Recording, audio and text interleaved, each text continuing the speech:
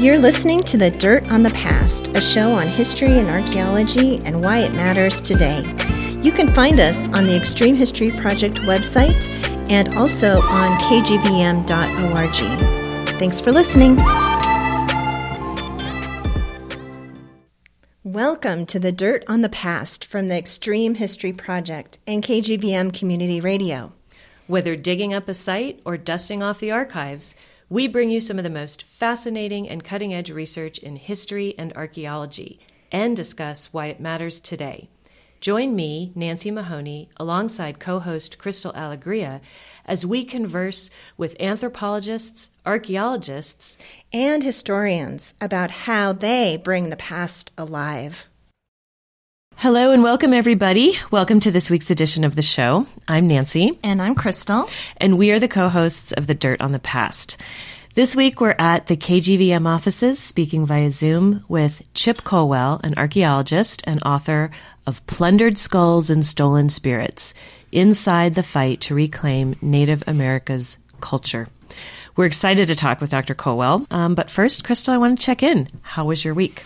It was kind of a slow and calm week, which is always nice to have in January. Yeah, absolutely. Yeah, so kind of just a week where I was thinking about what we're going to do with extreme history in the year to come, kind of some planning, doing a lot of planning. That's right. We have our board retreat coming up. Yes, we do. So thinking about kind of where extreme history is going, where we would like to go, and thinking a little bit more deeply about what we want to do with extreme history over the next year, but also the next 5 years and 10 years. So you know, yeah. I love that, though. I love that strategic planning, and I love our board retreat every year. So it's exciting times. But what about you, Nancy? Well, kind of the same thing. I took my staff for their very first staff retreat. It was just the senior staff, the managers, and we went away to Homestake Lodge where we could cross-country ski, and we were incredibly fortunate to have the most beautiful dusting of about 2 inches of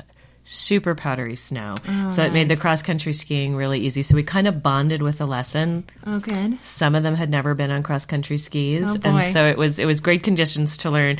But beautiful trail system up high in the mountains as you go over the pass before you get to Butte. Wonderful. And then we went out for a hilarious dinner in Butte, and that was really fun. Yep. And then Butte always entertains, right, as I like to say. Then we had a facilitator come in and spent the whole next day in this great cabin, kind of going over what we want to do with the store, what our goals are, and what different roles are. So that's very exciting because we're finally in a place where we can do that. Wonderful. After I bought it a little over a year ago. So exactly. So I feel the same way. It's super exciting to start the new year this way. And is this our second podcast for the new year? Yeah. Second podcast for 2022. I know. And this one also especially exciting to me because, again, Dr. Colwell, which you sometimes have had a hyphenated last name in the past when you've published, I have read almost everything you've written, and at various times in graduate school really relied on the research you've done, and it's just been fantastic to be able to prepare for this opportunity, especially with this book, which I think is something really exciting that our listeners are going to want to hear more about and pick up for themselves. So we should probably get back to our guest. We should. Yeah, we should.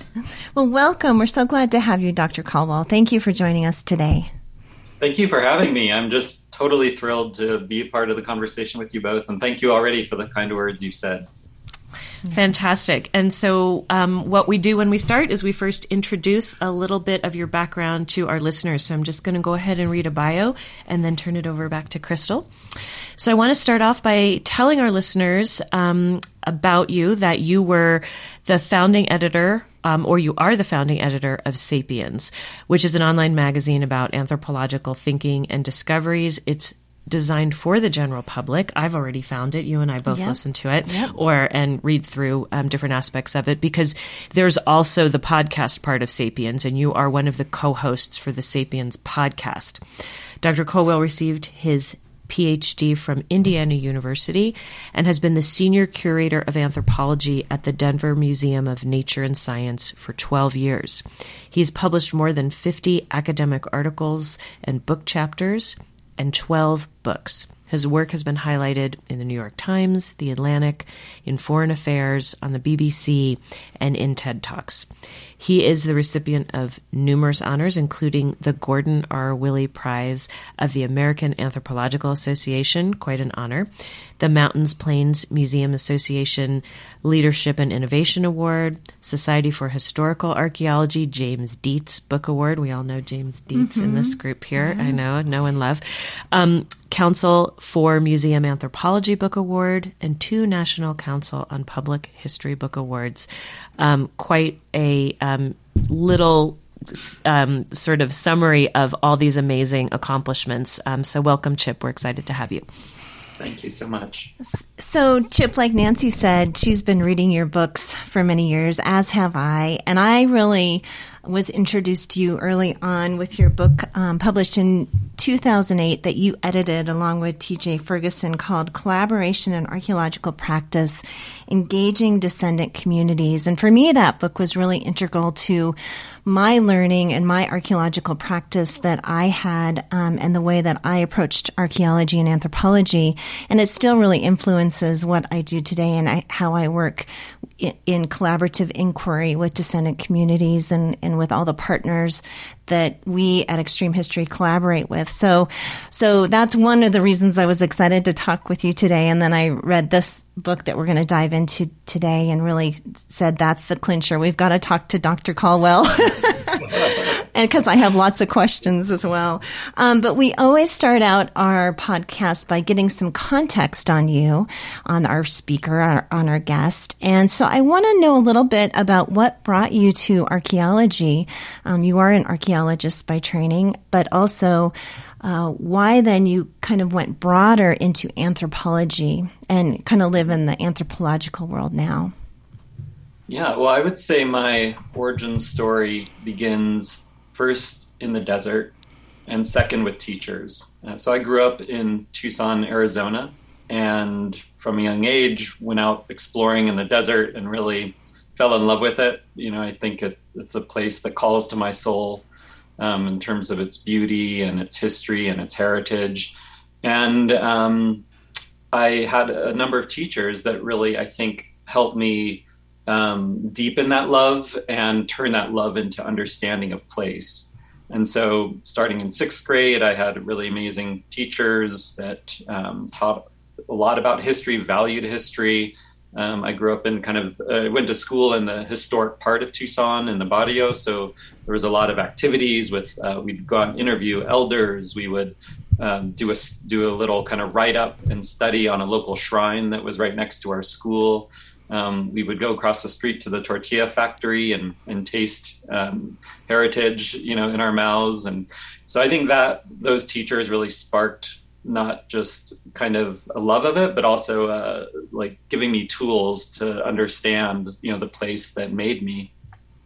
And then in high school, I had another amazing teacher that convinced the administration to teach an anthropology course. So when I was 15, 16 years old, I was already going out on some digs and going to archaeology sites like Chaco Canyon in New Mexico and all these other amazing places. And by the time I was a senior, I was doing animal bone analysis, zoo archaeology, and other kinds of work. So pretty much by the time I graduated high school, I knew that this is what I wanted my life to be. But then as I got deeper into the field, I realized that there was a complex history that had to be dealt with. And anthropology, even though its subject, especially in the United States, had long been Native Americans didn't always welcome themselves as being the anthropological subject. And this was in the mid-90s, early 90s, right when the Native American Graves Protection and Repatriation Act was just taking off. So this law that facilitates the return of some sacred items and ancestral remains to tribes. And those were uneasy years. I saw around me a lot of anger, a lot of frustration. And I didn't see a lot of Native Americans in my classroom, as my professors in the CRM company that I worked for. And so there was this bridge that I understood that had to be built.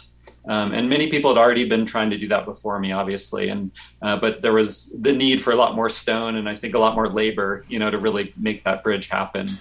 And so I was fortunate enough in the early 2000s to work under T.J. Ferguson, who's a phenomenal human being and archaeological anthropologist. And I started to collaborate with Native peoples. And TJ had already done this for 25 years, and he was and is incredibly skilled at building meaningful relationships with tribal communities, true partnerships where projects benefit multiple stakeholders and often are even driven by the communities themselves.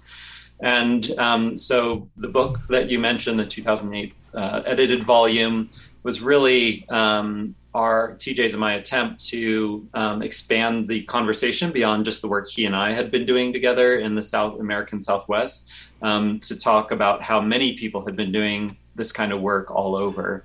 And I'm really just always humbled to see, here we are, 14, 15 years later almost, and that book is still being read and used. And so I think it speaks to maybe how that book arrived right at a moment in the discipline when it was ready for some change.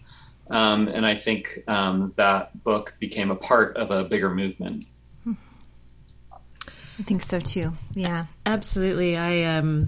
It's fun to hear because your journey parallels just a lot of the experiences I had going to graduate school. I had gotten a master's degree and I arrived in Arizona in 1993, and I had originally thought I would be doing archaeology in Cyprus, where I had done some research, and I would be an Old World archaeologist. And then I got invited by Keith Kintig to go on my first project in the Four Corners area, met T.J. Ferguson, and I had decided that I was fascinated by Chaco Canyon and all of this. But to your point, I had no idea. But when I came back and was sort of thinking about this as the next semester started after a summer of doing Southwestern archaeology, I had several archaeologists in the department at ASU say, oh, don't go into Southwestern archaeology, because now because NAPRA, there won't be anything. It won't be. So there was still that. It was the early 90s. And so all that tension. And then literally it did feel like sort of as we got into the 2000s, things really changed so much. But it was interesting to be there at that time in the thick of it and to see the worry by the archaeologists. And as you said, sort of then this, my graduate school classes were filled with, white students. There was no Native Americans involved, and that landscape has changed quite a bit since then. So that's so exciting because you've been such a part of that. So this book today that we're really diving into, Plundered Skulls and Stolen Spirits, which was published in 2017, I think is a really powerful book and is really accessible to the public. And that was one of the ones we really wanted to bring out of the body of work that you've put out there. And in the book, you ask the questions about who really owns the objects of the past, the stories about the past, the ways that we connect to history, and who are the people who, we have all these different stakeholders. We have people who are landowners who've been out in the West for generations, but we have Native people, tribes who have been here so much longer, their ancestors have, and these are their ancestors. And then you have people who believe they have the expertise about the objects, and then you have this idea that some of this is on public land, so is it owned and belong to the nation, right? So we've got all those different things going on. So these questions are complicated. Who has the right to display it, to exhibit, to choose what to exhibit, to choose what to say about it, and then in particular, the physical human remains of people and or the objects that were buried with them. So what role does the museum have in this? The people who study it, the people who created the artifacts and their descendants, all of those questions never even used to be questions until we really finally got to the point of NAPRA. So in this book, you address this by taking readers on your personal journey to understand how repatriation has transformed museums and tribal nations. And so repatriation is something that became a word we're all familiar with in terms of bringing objects and or human remains back to the lands in which they came from. And we can talk about that word a little bit more. But under NAPRA, which is a term we'll use a lot here, but that Native American Graves Protection and Repatriation Act, it's right there in the law. How to do that? How do we do that? That wasn't even a thing, right? So trying to figure out on the museum end, and on the end of what you even do if remains come back to a tribe, right? There are no ceremonies for that, and you talk about that. So the book follows really to create the understanding for the public. You follow a trail of 4 specific objects that were created, collected, and then ultimately returned to their sources. And the stories really reveal the complications of that process, negotiations that involve aspects of identity, morality, belief, spirituality, and politics, right? There's always politics and economics involved. And while you were writing the book, it was at this point where you were serving as Senior Curator of Anthropology at the Denver Museum. So you were really an insider on the front lines with this. So this is a section that really jumped out to Crystal and I, so we just want to read it. And then before we get to this question, I'm giving a lot of narration here, but we are getting to a question, I promise. That's a great summary. Okay. So you start the book with this paragraph, quote, "Past the moon rock, past the Tyrannosaurus Rex and the smoker's black lungs, past the 8-pound nugget of crystallized gold and the Egyptian sarcophagus, past the Russian gem carvings and the grizzly bear diorama, and through an unmarked door is a room filled with the bones of Native Americans." And that's just such a colorful, powerful, I think you must have had fun writing that. But to me, that encapsulates all the fun and the excitement that we imagine of being an insider in the museum and getting to go in the basements. But then you come up short with this, idea that these ancestral bones are just down there with all this other stuff. There are people down there. So every museum in the country that has had Native American remains and or artifacts ranging from arrowheads and pottery. There are many throughout the U.S., and there are many that are full-on museums or some just historical societies, and this is all outside of even personal collections. But in 1990, that's when we're talking about the passage of NAPRA, which allows Indigenous people to reclaim the remains of their ancestors, and any funerary objects associated with them, as well as items that are sacred or communally owned objects by the tribes. But this is only for items in museums that receive federal funding. So it's not really applying to all places. And then it's supposed to apply to protect all items that haven't even been taken out of the ground yet, but again, only applies to public lands that are federally owned. So this is an amazing piece of legislation to get passed, but it's still in no way comprehensive. So tell us a little bit about what NAPRA has meant to Indigenous people, to museum professionals and scientists from your perspective. Well, I appreciate you calling attention to that opening paragraph in the book, because I think, as you say, it was intended to capture some of the fun that people expect when they come to museums. But it was also this kind of tour of a museum in my mind where, as a visitor, you see all these things on display.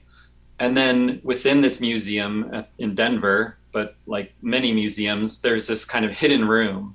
And in this hidden room are skeletons, are human remains, are the people who once lived in North America and elsewhere. And these are ancestors of living people today.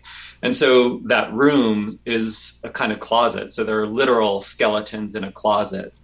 And so I think what NAPRA has done is open the door to those closets and made us confront these really tangled histories, but also very tangled and complex moral, legal, political, spiritual questions that are all raised by the crisis of what to do with these collections, these thousands and thousands of human bodies and parts of human bodies that have been stolen from graves, looted, from shrines taken from people's backyards, from their communities, from their sacred lands, and that have ended up in museums in the United States and far beyond. So NAPRA, this 1990 federal law, as you point out, even though it's imperfect, has still accomplished a tremendous amount. When the law was passed, no one knew exactly how many ancestors are and were in museums. Some people estimated millions, some people estimated just thousands. So we now know, past 30 years of the law's compliance, that there were about 200,000 individuals or parts of individuals represented in U.S. museums. And here we are 30 years later, and about 40% of those individuals have been returned. And almost 2 million funerary objects have been returned, and somewhere around 15,000 sacred and communally owned objects have been returned as well. So in 3 decades, there has been a lot of work done to transfer the rights of those ancestors and objects to descendant groups. And yet there's still a lot more to be done, and I think we'll be talking more about that. But, I think, in short, NAPRA has, I think, opened the history that needed to be confronted, and it's a work in progress. But it's meant for the first time in many Native communities that they've had the rights to their ancestors and their sacred objects that they otherwise wouldn't have had and didn't have for decades and decades prior to the passage of the law. I want to just ask a couple of things. You do talk in the book about how, as you're meeting with these elders from tribes, and literally kind of on the other side of the wall, you can hear people looking at exhibits. So it very much feels like this secret room, but there's that weird sense that the public's just there enjoying displays. And at one time, a lot of these human remains were often on display, or funerary objects. And so, yes, they're not on display anymore, but there's still so many complications with having them in collections. And one of them you talk about is that the elders that you're talking to, there's a deep held belief that this is very dangerous to be encountering human remains, and that there often has to be, smudging with sagebrush, probably certain words said. And this is just a very difficult thing to even accept back human remains if they even go through the whole process of being repatriated. And that you also then have to, they're worried about you as well as being someone involved, but that you, as a scientist, you and your training, you don't necessarily hold those beliefs. You don't feel that you're in danger by the relationship you have with them. And you understand what we can get from these bones as science, but that, this is much more than that, right? So you're kind of holding those two things. So I often have people ask me, they like to say, but there's so much we can learn from these objects. When I pose these questions to students and things like that, they're like, so, shouldn't we learn everything we can before we give them back? Or if it were my ancestors, I would be happy to have people study them. And I'm thinking, but would you really, if this was really in this situation? And so I have a specific way I get people to try to think about it differently, but I'm really interested to hear, I'm sure you've encountered similar questions and conversations. How do you do that when people say, I wouldn't mind if I think it would be cool if you studied my Viking ancestors or whatever, How do you address that? Yeah, it's I'd love to hear how you respond as well, but because it is such a common refrain. So I think you could approach it in a few ways. One is to say that although people might verbalize that, it's probably not really true. That and you simply can look at the collections in natural history museums, and they are hugely, hugely skewed. I mean, like probably 99% in a lot of museums, maybe 90% in others, but hugely skewed towards Black and brown bodies that have been collected and that are in museums. And the reason is because there have been unequal rights given to protecting cemeteries. And if you look like me, a white guy, and you're placed in a cemetery that often much of the U.S.'s history were placed in spaces, especially for people who look like me and had my skin tone, then those are protected spaces and you could not go in there. I can't just march down the street and go to there's a cemetery just down the road from me, the oldest in Denver here where I live. And it's an amazing place. I could learn so much from the remains there. There, for example, is the remains of John Shivington, who oversaw the massacre of Cheyenne and Arapaho Indians in 1864, and whose remains ended up in museums, including the one I worked at, as well as the Smithsonian and many others. As much as I would love to understand how this madman did what he did, and I could, learn all kinds of things by digging up his grave, I would be arrested if I go and dig up his grave. Mm-hmm. But he had no problem, and him and his peers had no problem, of mutilating the bodies of the massacre victims of the Sand Creek Massacre, and their descendants putting those body parts in museums. Mm-hmm. So the simple fact is, people might theoretically say, oh yes, sure, no problem, dig up my grandmother. The reality is I couldn't dig up your grandmother because the structures in place within our society would not allow me to dig up someone who had a white body. But for many years, they would allow me to dig up somebody who didn't have my skin tone, right? So I think pulling back a little from that individual choice and looking at the larger structures of power that enable these collections to have been formed is one way of approaching it. But in that opening scene, I also emphasize purposefully the difference of experience that I had. And for so many of my Native colleagues that I've worked with on these issues through the years, these are heart-rending, soul-crushing issues to be dealing with. Take just the remains of having to not just have the lived history of a massacre of your community, but then to know that your ancestors, your great-grandmothers, your aunts, your cousins, and so on, that their body parts from a massacre have ended up in museums. To have to live with that is just horrifying. I mean, I can't even begin to have that tap into what that emotional experience must be. And then to actually have to go through the process of reclaiming them, finding ways, working with your community on these what can be divisive issues of, how do we treat these ancestors? Where do we rebury them? How do we rebury them? Who pays for it? Right? All of these kinds of practical logistical issues in the face of this horrifying history. On the Native side, it's incredibly emotionally wrought. But me, I'm detached. I'm the scientist. I'm the curator, and I don't share many of those spiritual beliefs or religious beliefs, right?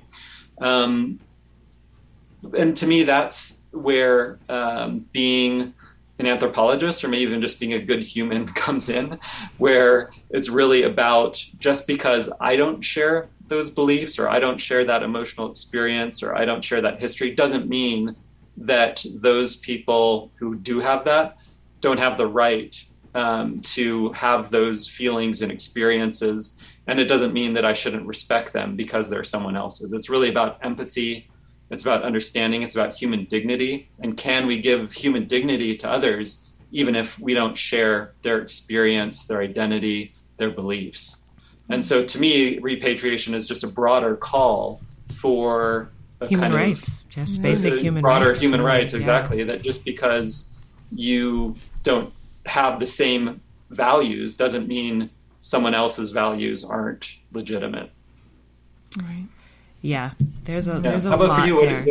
What do you say? I go a little more visceral, Chip. Okay. So what I do to convince students that not to convince them, to really make them think about it, is I say, imagine World War II, that weren't on the side that won. So we have the country that now we're dominated by Nazis and Japanese.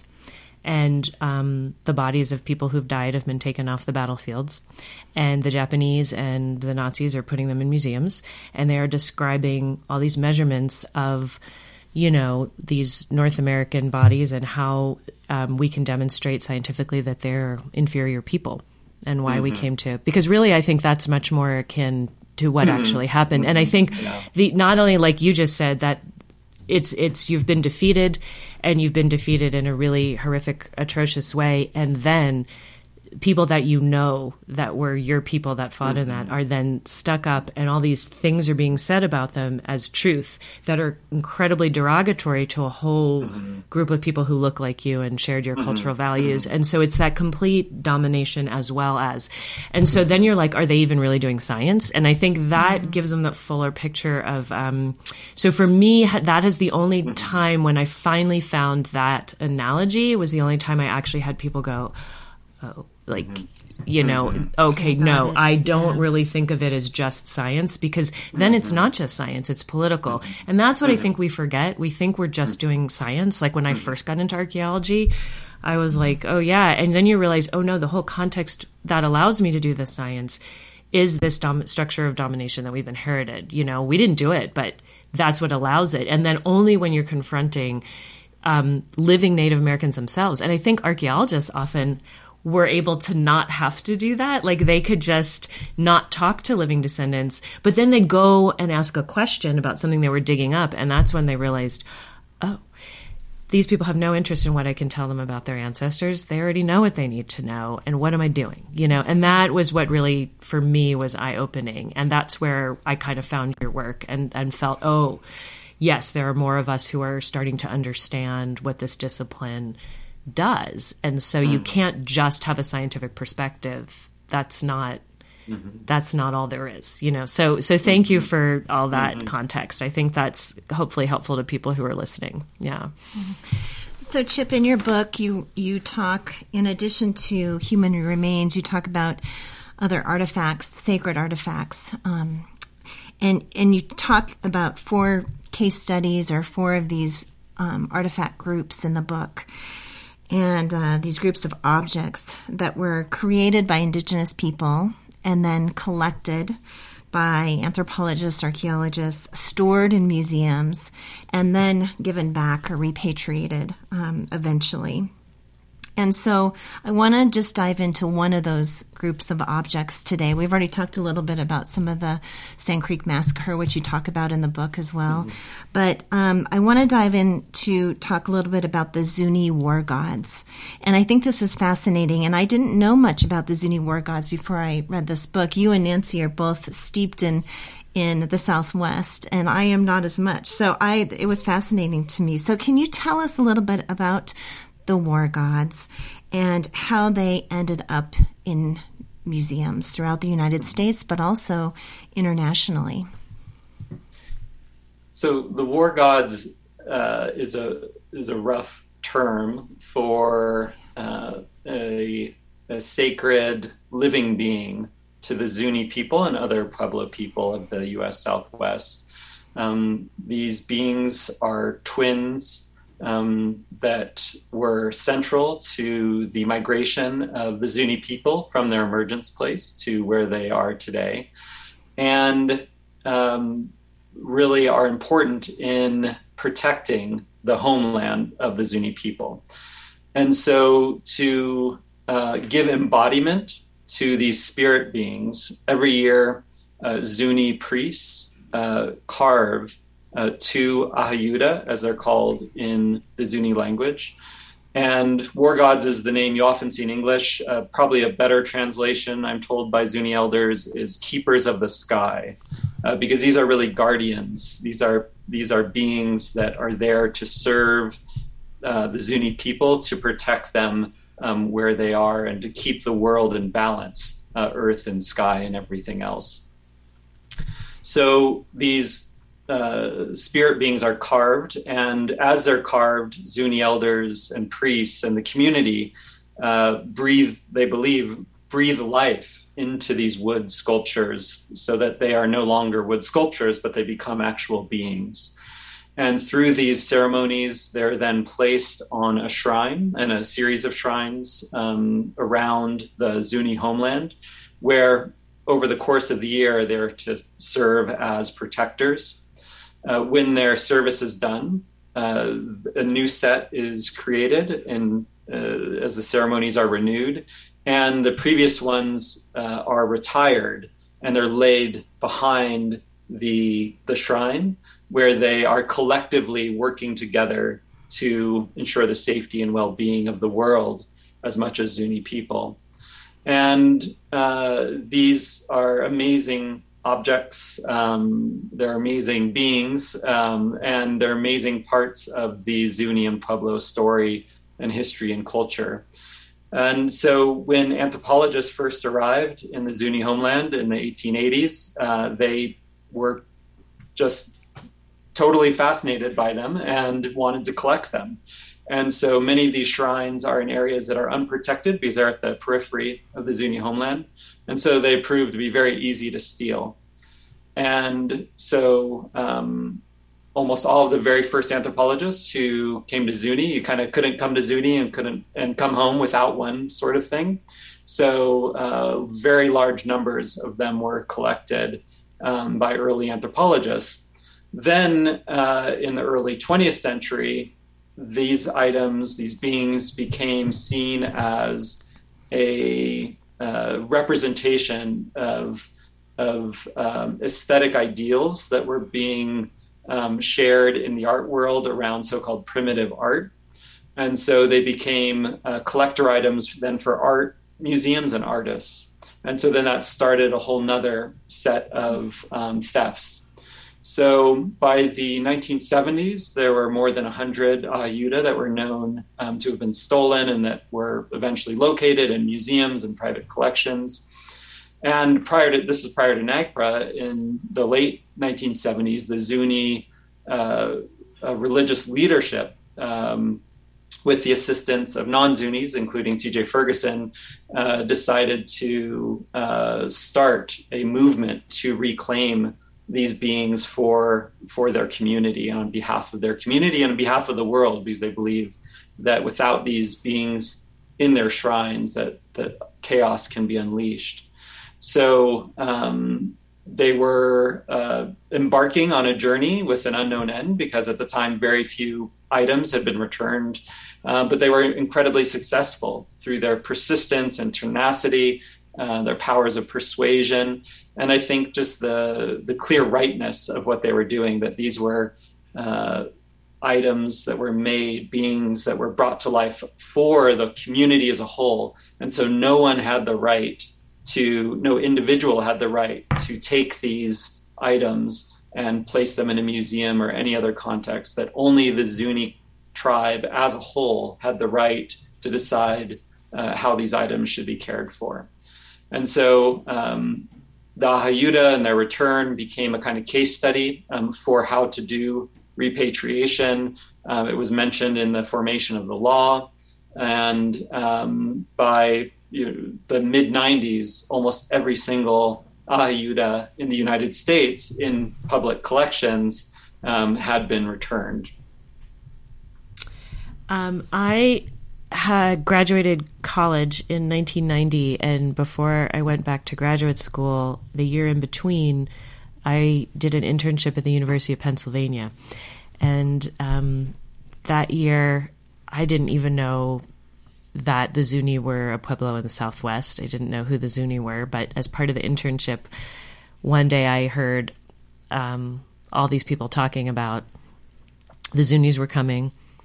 This man was coming with them who had pure white hair and the long beard with the braid in it, the white. And I was like, this is T.J. Ferguson, and they're here about the war gods. And I didn't know anything about this. And so it was fascinating, because that was the first time I heard what they were, that repatriation was a thing. And this was really, still super new. And people at University of Pennsylvania were uncomfortable with the whole thing, but trying to figure it out. And they, I said, why is this a controversy? And then they said, well, because with these beings, so many of them are made of wood, and the idea is that they are supposed to not be preserved forever. They're supposed to be open to the elements, and then they naturally decay. So I think not only was this a first story for me about repatriation, and as you have described, a first case study kind of for the world, to kind of see, but it was a very unusual case of what is now going to happen to the objects? They're not going to be somewhere where anyone can see them, and they're not even going to continue to exist in perpetuity, which is generally why objects are in museums. So talk about that a little bit. Like, I love that I had this very brief, and I didn't even know what I was encountering. And only literally when then I went to Arizona much later for graduate school, after I did a master's and then went there, only then was that aha moment of what I had seen and not really understood the full ramifications of. Mm-hmm. So I love that this story is such a central story to kind of understanding this really interesting case of repatriation. So yeah, tell us a little bit more about that. Yeah, that's amazing that you had that brief intersection with history in that way and such an important moment. So very cool.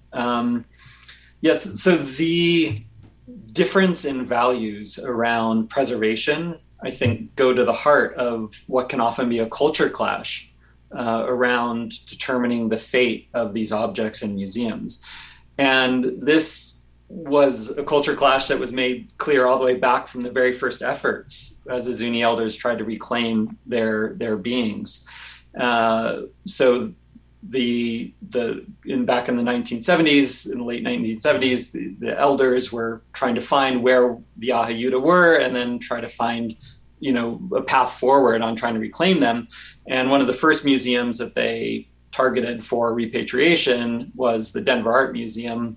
They had a number of consultations and back and forth, and finally the board was going to agree to return the Ahayuda that were in their collections until they found out that the Zunis wanted to put them right back onto the shrines, which meant, from the perspective of these art curators and board members, these beautiful pieces of art were going to be destroyed. That's like akin to, taking, David and smashing it to the ground and, not caring, right?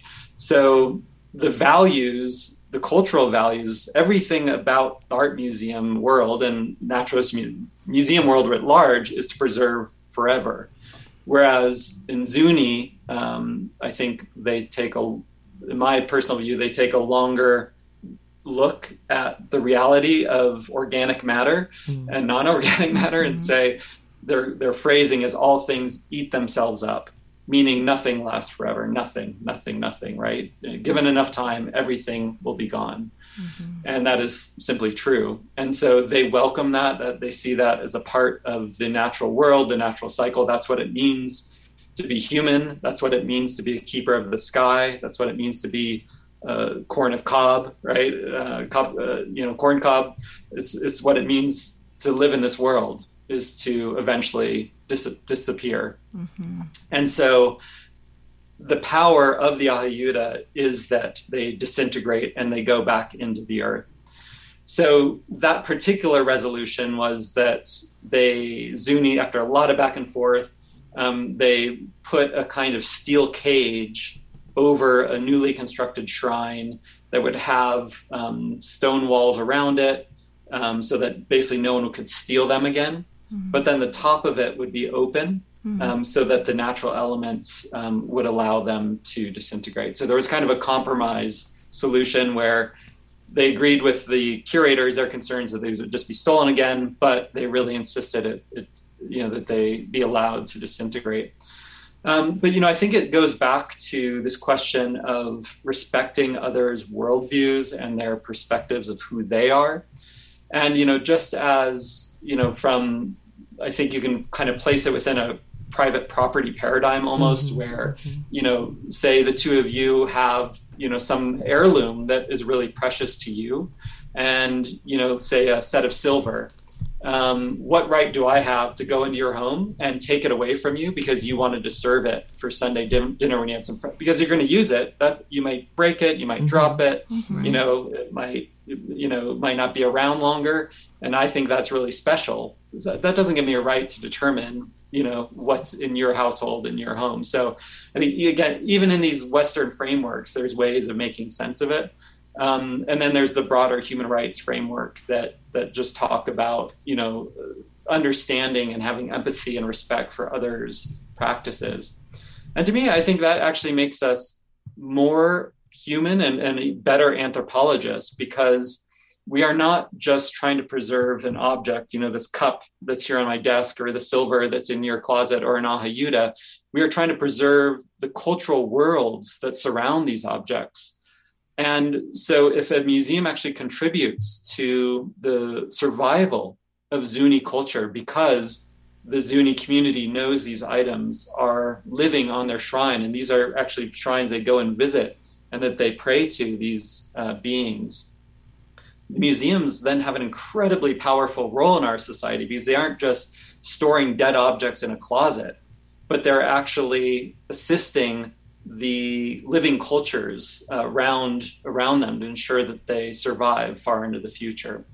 So to me, it's a slight reframing of what the museum is today. But in my view, it's a better kind of museum because it cares not just about dead things, but also living people. I love that. I do as well. Yeah. And we're going to talk a little bit more about that. But I want to circle back really quickly to talk about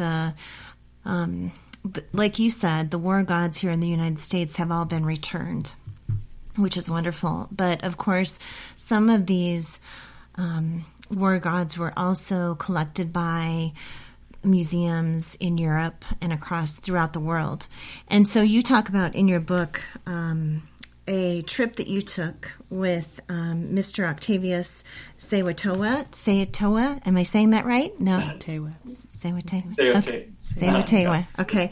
And you, a Zuni elder, and the two of you took a trip across Europe to go and view these war gods and ask for their return. So can you tell us a little bit about the reactions you received, which you've kind of already mentioned, but, kind of these European reactions, and were you able to bring any of them home?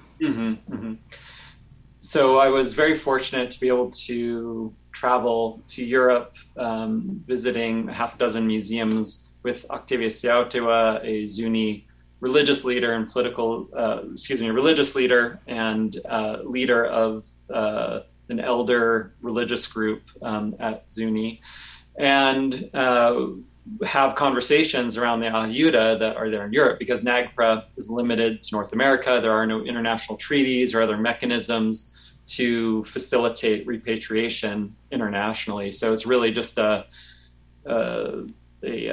kind of moral sojourn, to try to convince these museums about the rightness of return. And it was fascinating. I learned a lot. And I think if I were to reduce the experience to one thing, I just felt like, what TJ must have felt like in 1970, because these were brand new conversations. There's no legal structure. There was very little precedent, right? It just felt brand new, like you were almost starting from scratch. And you realize that even though in the United States, internally, people have been doing these now since the late 1970s, in Europe, in many institutions, they've just begun, if they've even begun at all. So we were not very successful. But I would like to think that some doors were opened. Most notably, there is a museum in the Netherlands that is interested in returning one of the ahayuda they have. And it was helped along because there was documentation, that they held that said the ahayuda was surreptitiously taken. So essentially, they had documentation where it was acknowledged that it was stolen. And so that helped a lot. Additionally, there were some amazing curators there. It's really fascinating, too, just to see how individual these movements are, for repatriation, where if you find the right person who aligns with your values and they see that this is something that should be done and could be done, it's a very different reaction than in other places where people I think are still learning or trying to understand what's at stake. So there is I think a lot in the Netherlands, in other words, where you had just some really great curators and administrators who really want to do the right thing. So we were starting some of those conversations, and then COVID happened and really put a stop to it all. because the tribes stopped meeting and no international travel and so on and so forth. So I'm still hopeful that that will happen, and then that might also become a precedent for some of the other museums in Europe. Wonderful. Wonderful. Yeah, wonderful. Mm-hmm. Chip, we want to take a quick station break before we dive into our next question. You're listening to The Dirt on the Past with co-hosts Crystal Alegria and Nancy Mahoney on KGVM Bozeman, or wherever you find your podcasts. We are speaking today with author and archaeologist Chip Colwell about his book, Plundered Skulls and Stolen Spirits, Inside the Fight to Reclaim Native Americans' Culture. So you talk a bit, and you've already just hinted at sort of this paradox in a way for museums today in the role they face, especially if they have objects and items that are of Native America and those tribes. So the future for museums, potentially you mentioned, is a way you might think of the purpose of them as changing just from places that hold objects of the past to places that hold living cultures. So can you just expand on that a little bit more, because that's a particularly intriguing idea? And is this only true maybe for museums of natural history and anthropology, or the ones that tend to have some of these collections? Or is that possible that it can be expanded out to not just public institutions, but also private institutions, and then museums that also hold art? Because you mentioned that has become sometimes a holder of some of these objects that belong to Native peoples. I think we are seeing a broader movement, which was in part sparked by NAPRA and its aftermath. Prior to 1990, there weren't many museums that had collaborative programs with Native American communities. There were very few museums where Native peoples were frequently coming into collections, studying collections, contributing to exhibits, providing guidance on research projects, and so on. And a funny thing happened after NAPRA, which requires consultation or conversations between tribes and museums. They found they actually have a lot in common, and that in many cases, there's no need to be antagonistic. That they often can be partners in trying to honor people's past, trying to understand the role of history in people's lives today, and sharing and understanding culture. And so what we have seen since NAPRA is, although there are still some museums that don't have good relations with Native communities and others, many, many more do. And I think we can definitively point back to NAPRA as the mechanism by which people just started talking to each other, and from those conversations started working together. So there is quite a broad movement. I would say, I hope it still goes much, much further. I think there's still often unequal power relations between the museum and communities and so on. And, there's always room for improvement and to be better. But for the most part, museums are thinking differently, in the United States. They're, and in Europe and elsewhere too, they're, thinking about community. They're thinking about who are their stakeholders, and it's not always just the people who pay for admission to get into the museum. And so I think what we've seen then in the last 2 years, especially on the heels of the Black Lives Matter movement, is a recognition of how museums continue to too often be elite institutions in our midst, serving a very small portion of the population. So I see that as yet another kind of spark that is pushing museums even further in this direction.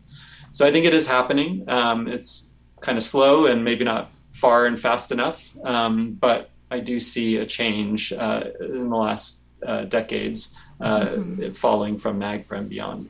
Yeah, definitely. And even beyond the collaborations, it seems getting more staff who are people from Native communities and are involved on the board or as consultants on different levels. It seems, I mean, we feel that way about graduate school and all these different programs, but just that real involvement at that core level, not just as outside consultants. It seems like that'll really bring about some different ways that museums can really hold living culture. So I love that idea. I love it.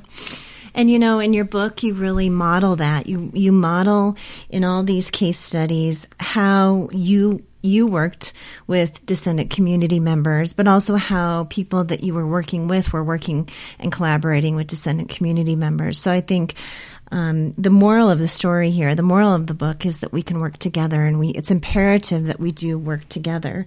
And you say we have much to lose by working against one another and much to gain by working together. And so it all comes down to relationships. And relationship is the most important thing. And that's what you talk about in your work all the time, is those building of those relationships. And that's what we found. That's what Nancy and I found in our work as well, and all the folks that we work with. So let me see. What was my question? Well, I wanted to tell you what your question was, because you're totally going in the right direction. Your question. I know what it was. Oh, sorry. Okay. Well, what I thought your question was, which is this importance of relationships, which we have found has been super fascinating, especially in our relationship with sort of the history graduate department here at MSU. It is. It's not something where you can just say, "Ooh, I have a research idea for my own project, and I want to just go and ask some questions." Relationship building is now what's being demanded, whether you're an archaeologist or historian, anthropologist, whatever sort. There, I think tribal communities, Native Americans are saying, I'm not just this open source. There's either collaborations, or we need to have an honest, true relationship, which means I have to know you for a long time. I need to know you. You haven't met my family. You don't know really who I like. It's a very different thing, and it's fascinating because I think we've seen historians who are terrified, and they're like, well, who can I hire as an intermediate? And it's so interesting because it's been not a part of the way I think traditionally in Western academia and those institutions that people have thought about doing that research. And now people are recognizing the important role of having, indigenous voices, but you can't, it's just not a quick fix. So I imagine that very well from your experience. We feel like we're seeing people who are just discovering that, and it's complicated, and it requires honest and true, I think, long-term relationship building. Is that sort of, yeah. That I think summarizes it very well. I often reflect back to a moment back in probably 2001 when I was starting my dissertation research in Arizona, and I sat down with tribal council members of the Tana O'odham Nation, and I wanted to do some research that related to their ancestors. And so I had this presentation and, PowerPoint, and I was showing them all this stuff and trying to convince them. And one of the tribal members said, paraphrasing, that's really interesting and seems like a good project, but what are we going to get out of it? He said, you're going to get your dissertation, you're getting some grants, you're going to get publications, you're building your career. I see what you're getting out of it, but how about us? Right. Exactly. And I was, unfortunately, I didn't have a handkerchief because I was sweating bullets, I'd never been confronted so directly. No, and your graduate advisors probably didn't prepare you for that question, because I had almost the identical experience at Hopi. And I was dumbfounded. And I'm like, oh. Yeah. It makes so much sense, of course. Like, of course. I'm asking for your time to work with you, to work on your ancestors. Of course, there should be some benefit. So I think that moment, I think we all need, those of us who want to do this work, and those who support it, need to reflect on the power of that moment and the effort that's required for mutual benefit. And it doesn't have to be all at once. And to go full circle back to the 2008 book on collaboration, TJ and I talked about the collaborative continuum, where projects and relationships don't always have to just kind of be locked in one form. That, sometimes maybe it makes sense for, a museum or a researcher to kind of be in charge and to direct a project.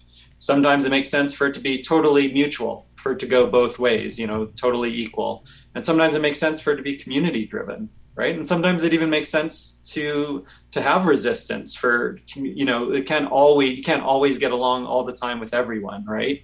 If there's a, group of, if Nazis want to claim a certain kind of heritage, it doesn't mean you should work with them just because they're a stakeholder or community, right? Right. So it's okay to say no too sometimes and use our values and our ethics to inform those decisions. So you have this continuum. So the question though is, where are you on the continuum? Can you justify it? Does it make sense?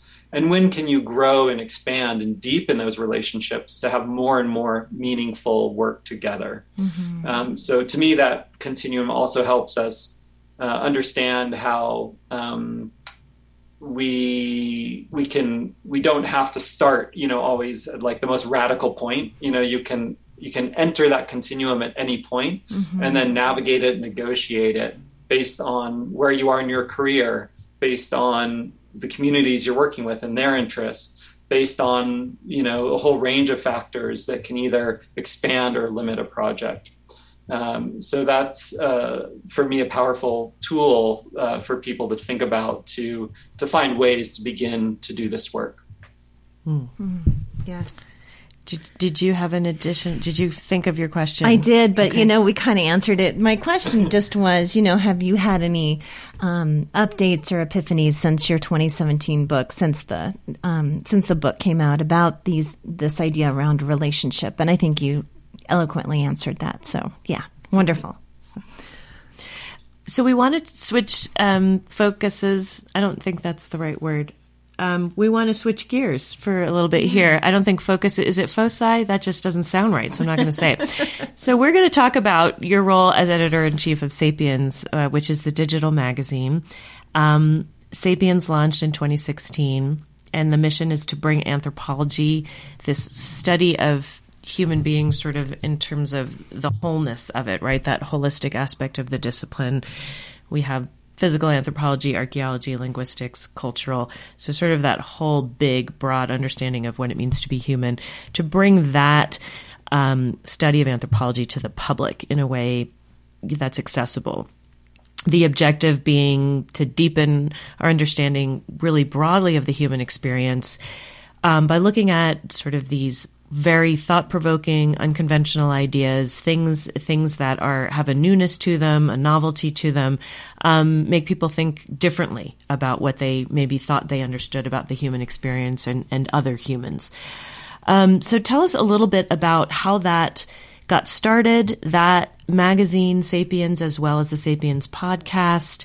How does that feel? How is it different than doing museum work? What you love about it? I'm just super interested to hear about that whole kind of evolution of your involvement in that. Sure. Well, in working with Native American history and culture and Native peoples, I saw how often the work that researchers do and academics do never make it back to the communities who are perhaps most vested in that research and those ideas. That they don't have access to the resources that academics do, and that how often, our ideas as scholars ends up stuck in an ivory tower. So in the work I did with Native peoples, I've wanted to try to expand ways of academic research being communicated out into tribal communities. And as I did more and more anthropology, and especially as I started working at the museum, which shares the heritage of many communities, I realized that this is a very broad need, far beyond just Native communities. So I had the seed of idea for Sapiens back in 2014, and I had the chance to connect with the president of the Wenner-Gren Foundation, and they were just so happened to be looking for a big project. And so it was like just this amazing, the universe had lined us up kind of thing, And so the foundation started the magazine, and I was grateful they put me in charge. And it's kind of just taken off from there. So we publish about 150 articles a year. We have almost 5 million readers a year from all over the world. We started a podcast a few years back. It was just another vehicle to try to reach different kinds of publics. And so I learned, like you all probably, I learned a lot about podcasting and the awkwardness of having a microphone. in front of your face and trying to talk to strangers that you know are listening, but you never quite see them in front of you, and all of that. So so it's been an amazing journey. And then a couple of years ago, right when the pandemic hit by chance, I was offered a full-time job with the foundation to do Sapiens full-time, and it's just been amazing. I love the museum work. Denver Museum was phenomenal, but this is, as if it was possible, this has been even better. And it's really like a dream job to do nothing but try to support anthropologists and the discipline of anthropology writ large in the effort to break down those walls, that have been put up for so long between academics and the public. Right. I find it much more rewarding work to take the information and translate it into a form. I feel like for me, teaching was what did that, and for you, doing extreme history is what's done that. And so it's been fun for us to find more and more ways to do it, at least on this local level. So, I think there is a huge need for it, and it's so exciting and congratulations on the job. Yeah, it's critical that we do that. It's critical that folks in these fields of anthropology and archaeology do that public interaction. And of course, that's why Extreme History exists, and that's why this podcast, The Dirt on the Past, exists, is because we do want to translate that information and get it out, because it's so important and it's so interesting, and it's significant to humans and all that they do. So I love Sapiens. Excited that you're doing that. So what, Chip, are you doing now? What are, you're kind of a thought leader in the field of anthropology. So I want to see what you're thinking about, and if you're working on a new book. So what are you up to? Or what's the most exciting research you've come across just in the work you do, culling from what's coming out? Yeah. Sure. Well, I've never been called a thought leader, I think, before, so I'll take it as a compliment, I think. But good. Get a bumper sticker. There you go. Yeah, totally. I am a thought leader. Exactly. Yeah. We don't call everybody that. So no. I think that. I mean, I just think. I'm not sure where it leads. I don't feel like one, but I appreciate you saying that. So I have a couple different projects I'm working on, and some really amazing collaborations right now that I'm really excited about. One is the realization in the last few years, especially for some of us, that the crisis of human remains in museums without the consent of those individuals and communities extends far beyond Native Americans. And so I've been working with a couple amazing archaeologists and scholars, Justin Dunavant, Delon Justinville, and others, the Society of Black Archaeologists, to try to address the problems of African American and other people that are in collections without permissions. And so there have been a couple of really high-profile examples of enslaved people being acknowledged that were collected, and at Harvard and other places. There was this horrific case of victims of a 1985 police bombing, whose the children of several of the girls from that bombing were being held, the remains were being held by forensic anthropologists and being used in a class by a curator at Penn, and it was a Princeton online class, and so on. And so working with Society of Black Archaeologists and others, that's more of kind of a policy effort, and we're trying to get museums together to think about solutions and how to move forward, and whether or not we need an AGPRA, an African American Graves Protection Repatriation Act, and other kinds of efforts there. So that's one effort. Another thing I'm working on is I have a collaborative National Science Foundation grant on the ethics of ancient DNA. So this, in my mind, is sort of the next generation ethical crisis around collections of Native Americans, where many people there's what's been called a bone rush, where geneticists and their allies are going around and collecting as much bone and tissue as they can to try to get on the cover of Science and Nature. And many Native communities are upset by that, and rightly so. And so it's a project to study the problems there and to try to lay it out. And again, a whole range of just unbelievably amazing, great collaborators in Native communities and beyond. And then thirdly, I'm in a very different kinds of project. I'm trying to write a novel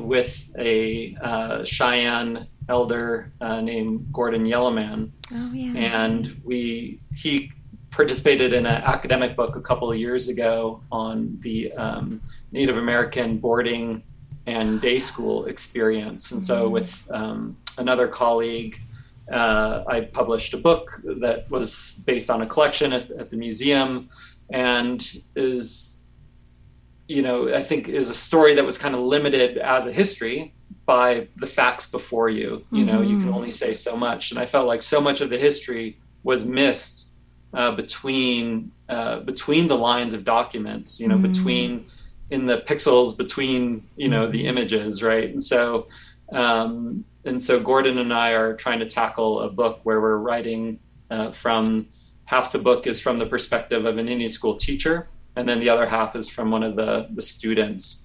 And so it's a brand new thing for me. I've dabbled in fiction, but never really kind of gone all out, and working with Gordon's been phenomenal. So that we'll see where that leads. It may lead to nowhere, which is very possible.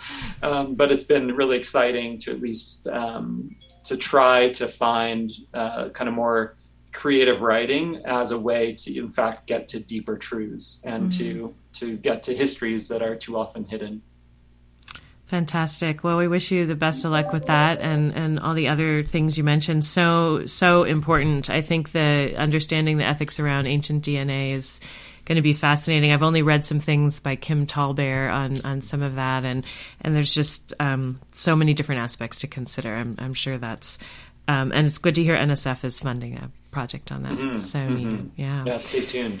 Yeah, so there's so much more. Of course, we'd love to pick your brain all day, but we are running out of time and got to wind this down. So we just want to thank you so much for joining us today.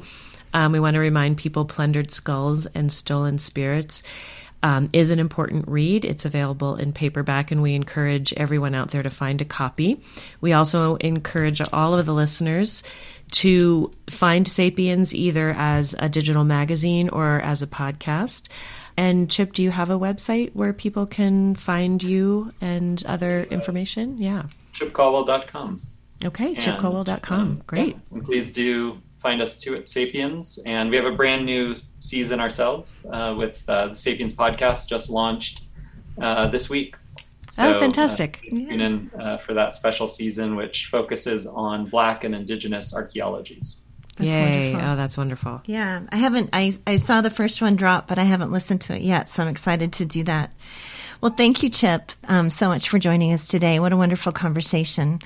And thanks to all our listeners out there as well. If you love this podcast, please tell a friend and make sure to subscribe so it shows up in your podcast feed each week. And if you're so inclined, leave a review on Apple Podcasts or Spotify. So thanks for listening today, and we hope you can join us again to find out more about the dirt on the past. A big thank you to our editor and sound guru, Steve Durbin. Thanks to Lawson Allegria for mixing our music, and to John Chadwell for help getting the podcast out in the world.